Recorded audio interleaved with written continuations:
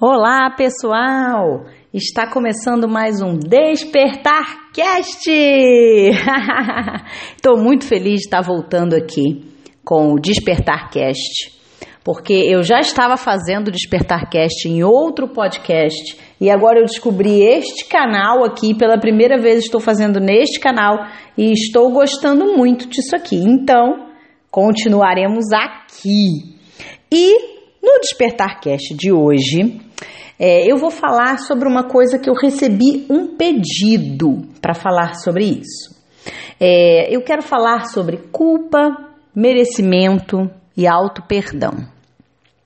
Foi-me solicitado para falar um pouquinho sobre perdão. E para falar sobre perdão, eu preciso falar sobre essas três coisas que eu falei. Eu preciso falar sobre autoperdão, sobre culpa, sobre merecimento. Muitas das vezes fica dentro da nossa cabeça meio que um papo mental, uma conversa mental de não perdão por algumas coisas que fizemos no passado. Então, constantemente eu recebo comentários, perguntas das pessoas ou no Face, nas mídias, enfim, falando sobre não conseguirem se perdoar, não conseguirem se livrar de coisas que elas acham que não deveriam ter feito assim, mas fizeram, né?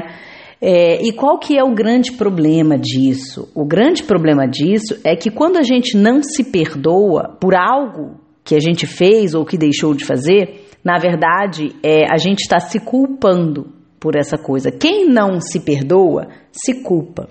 E eu não sei você aí, né? Mas eu acredito em milagres. Eu vou explicar como é que é isso. Esse milagre que eu acredito não é um milagre religioso nem nada disso, mas somente assim, uma mudança de percepção repentina e de difícil explicação. Sabe aquela coisa que acontece, de repente a gente tem uma ideia, acontece alguma coisa, a gente passa a ver uma situação, a perceber de uma forma totalmente diferente, às vezes até oposta mesmo, e a gente não pensava naquilo, agora passa a enxergar assim. E aí tudo mudou, tudo ficou mais leve, tudo ficou mais fácil, sei lá, encontrei uma solução que eu estava precisando, tudo mudou. É isso. Eu acredito nesse milagre, né? Inclusive tem um livro chamado Um Curso em Milagres que fala muito isso. Então, se você gosta aí de ler, já fica a dica. Ele é um livro muito grande, mas é um livro que vale a pena. Então, voltando aqui. Quando a gente não se perdoa e a gente se culpa, qual o problema da culpa? Eu gosto muito de falar sobre a culpa, inclusive eu falo isso no meu coaching grupo. Assim, eu não sei se você já ouviu falar sobre a tabela de consciência do David Hawkins. David Hawkins foi um psiquiatra e conscienciologista, eu acho que é esse o nome. Não, cinesiologista, estou confundindo. E ele desenvolveu essa tabela, essa teoria, porque ele conseguiu, de alguma forma, através da cinesiologia, ele conseguiu mensurar os hertz, a vibração das nossas emoções. Então, ele tem uma tabela, se você jogar aí no Google, você vai ver. E essa tabela vai de 20 hertz a 1000 hertz, que foi o máximo que ele conseguiu mensurar. Não que não existam vibrações mais elevadas ainda. Eu, particularmente, acredito que sim. Mas isso é uma crença minha. E você não precisa comungar da mesma crença que eu. Mas o que acontece? A vergonha vibra a 20 hertz e a culpa em 30. Então, dentro da tabela de consciência, são as vibrações, as emoções que trazem para nós, para a nossa vida, as vibrações mais baixas que existem. E quando a gente está vibrando na culpa, quando a gente está vibrando na vergonha, a gente não consegue receber esses milagres. A gente não consegue perceber a solução, a saída, perceber aquela situação de uma outra forma. Aquilo que a vida está pronto para te dar, está aí na tua mão, está no seu nariz, mas você não consegue perceber, porque você está vibrando na culpa. Então, uma dica é amar a sua culpa. Mas, Karina, como é que eu faço isso? É assim, o amor vibra a 500 Hz, muito mais alto, não é? Então, a zona da neutralidade é 250 Hz, então o amor está o dobro, né? Ainda não estamos falando em 1000 Hz, mas já está de excelente tamanho. Então, quando eu busco me aceitar e me amar é com todas as minhas qualidades, com tudo aquilo que eu julgo que é qualidade, com tudo aquilo que eu julgo que é defeito. Porque, afinal de contas, isso tudo é muito relativo. Então, quando eu começo a olhar para mim com esse novo olhar, aceitando isso, eu consigo amar a minha culpa, eu começo a elevar a minha vibração, né? E isso é muito importante, por quê? Porque as pessoas, quando elas se sentem culpadas, eu, você, qualquer um de nós, quando a gente se sente culpado, a culpa, ela, de uma certa forma, ela está aguardando uma punição. A pessoa que está culpada, ela se sente culpada porque fez algo errado ou deixou de fazer algo que deveria ter feito. Então, o inconsciente dela, a mente inconsciente, que é o 95%, né, porque o nosso racional é só 5%, esses 95% está aguardando uma punição. E daí a gente vive no looping, né? Ou seja, a gente não sai desse círculo da culpa, porque viver na culpa é, de uma certa forma, uma autopunição, porque você está o tempo todo lembrando daquilo que foi ruim, lembrando daquilo que você deveria ter feito diferente e você não fez, e aí você amarga aquele sentimento, aquela coisa, então você já se autopune naquilo ali. Inclusive, Osho fala, num dos livros dele, o seguinte, que a culpa, na verdade, é uma grande armadilha do ego, né? Para quê? Para que a gente viva nesse círculo e não saia desse looping de sentimentos, de sensações negativas, de vibrar baixo mesmo. E aí, nada de bom acontece, né? A gente não consegue alcançar esse patamar mais elevado. Só que a culpa, ela é sempre por algo que já passou. É algo que não está acontecendo agora, nem que irá acontecer. É sempre algo que já passou, ou algo que foi feito, ou que não foi feito, mas é passado. Então, daí já vem a percepção de que no momento presente não há culpa. Viver no momento presente, você não se culpa. Se você está se culpando, você está agarrado ao passado. E o passado não existe. Ele já se foi. E viver no futuro também não existe, porque ele ainda virá. O único momento que existe que você pode fazer todas as coisas é o momento presente. E nesse momento não tem culpa. Então, eu te convido a quê? Qual que é a proposta deste podcast? Você ter autocompaixão. Compaixão por você mesmo. Você vai exercitar esse novo olhar, tá bom? Como é que você vai fazer isso? Todas as vezes, durante o dia, que você pensar assim, porque eu sou burro, porque eu sou egoísta, porque eu falei aquilo com fulano que eu não deveria ter falado, porque aquele trauma que aconteceu lá não sei aonde, porque o problema com a minha mãe, com meu pai, com meu vizinho, cachorro. Qualquer coisa que você pensar e que você tenha um pensamento, vamos dizer, ruim, negativo, vibrando baixo sobre você mesmo, você vai parar. E vai se abraçar, tá bom?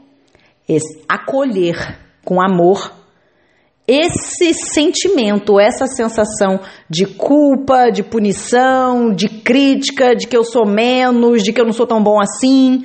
Você vai acolher isso com carinho, porque assim você vai estar acolhendo você. Esse é o intuito, você se amar. Então se abraça, abraça forte, um abraço gostoso mesmo, sabe? Junta os dois braços mesmo, se abraça mesmo, sente você, sente esse amor por você, sente que você se ama. Talvez isso no início seja um pouco frio, um pouco não verdadeiro, mas continue. A minha proposta é que você faça isso por no mínimo 21 dias, porque é o período que a sua mente precisa para construir um novo caminho neural, para que você passe a enxergar as coisas de uma outra forma, tá? É no mínimo 21 dias. E várias vezes no dia, todas as vezes que você falar, ou todas as vezes que você pensar, ou todas as vezes que você lembrar de algo e que você se culpe por isso, e que você se sinta mal por isso, se critique por isso, você se abrace. Tá? Essa é a minha proposta. E aí, em continuidade com isso, é importante que você se veja como a sua parte divina te vê. Sem falar em religião, mas eu sempre falo que todos nós temos algo além, algo que vai além desse corpício bonito, né, que está aqui falando, e esse corpício lindo que está aí do outro lado me ouvindo. Existe algo além. E esse algo além é a sua parte divina, é a minha parte divina, é a essência. Quando a gente sai do ego, quando a gente sai da persona, só fica o que é verdadeiro, o que é eterno, sei lá, que é a sua parte divina. Como que a sua parte divina te vê? Ela não te vê com um olhar punitivo. O todo não te vê com um olhar punitivo. O universo, né? Esse divino não te vê com um olhar punitivo. Te vê com um olhar inocente. Todos nós somos inocentes, porque somos ignorantes, desconhecemos muitas coisas. E por isso nós somos inocentes, tá? À medida em que a gente vai aprendendo, a gente aprende pelo acerto e a gente aprende muito mais pelo erro. E aí a gente vai se moldando e a gente vai caminhando e caindo e levantando. E é assim o processo de reencontro com aquilo que nós somos de verdade. É o que eu sempre falo, de tirar aquela nuvem que está na frente e deixar ser o que já é. Né? Não que eu precise me tornar algo, mas somente a assumir a essência que eu sou, que eu tenho, que você tem e você é também. Então, observe-se com esse olhar da sua parte divina olhando para você. O que ela falaria para você? Como que ela veria essa situação? Será que ela seria tão mão de ferro assim? Eu tenho certeza que não. Então, pense nisso, tá? Quando você for se abraçar, quando você for exercitar essa autocompaixão, pense nisso. Abrace-se com essa parte divina sua. Abrace-se com esse olhar divino de você para com você mesmo, tá? Porque o que acontece? Nós fomos criados, independentemente de qual religião temos, de qual credo, ou se não temos nenhum, existe uma cultura na nossa sociedade em acreditar no merecimento, né? E aqui eu peço bastante expansão de consciência sua para me ouvir. Acreditar no merecimento, que um merece e o outro não, e que de acordo com o que fazemos ou deixamos de fazer, merecemos algo de bom do universo ou não merecemos. Só que isso é uma forma de segregação. E no universo não há separatividade, não há segregação. Há somente a união, porque todos somos um. Entende? Essa história de todos somos um é muito mais profundo do que talvez você já tenha pensado, ou do que a gente possa imaginar.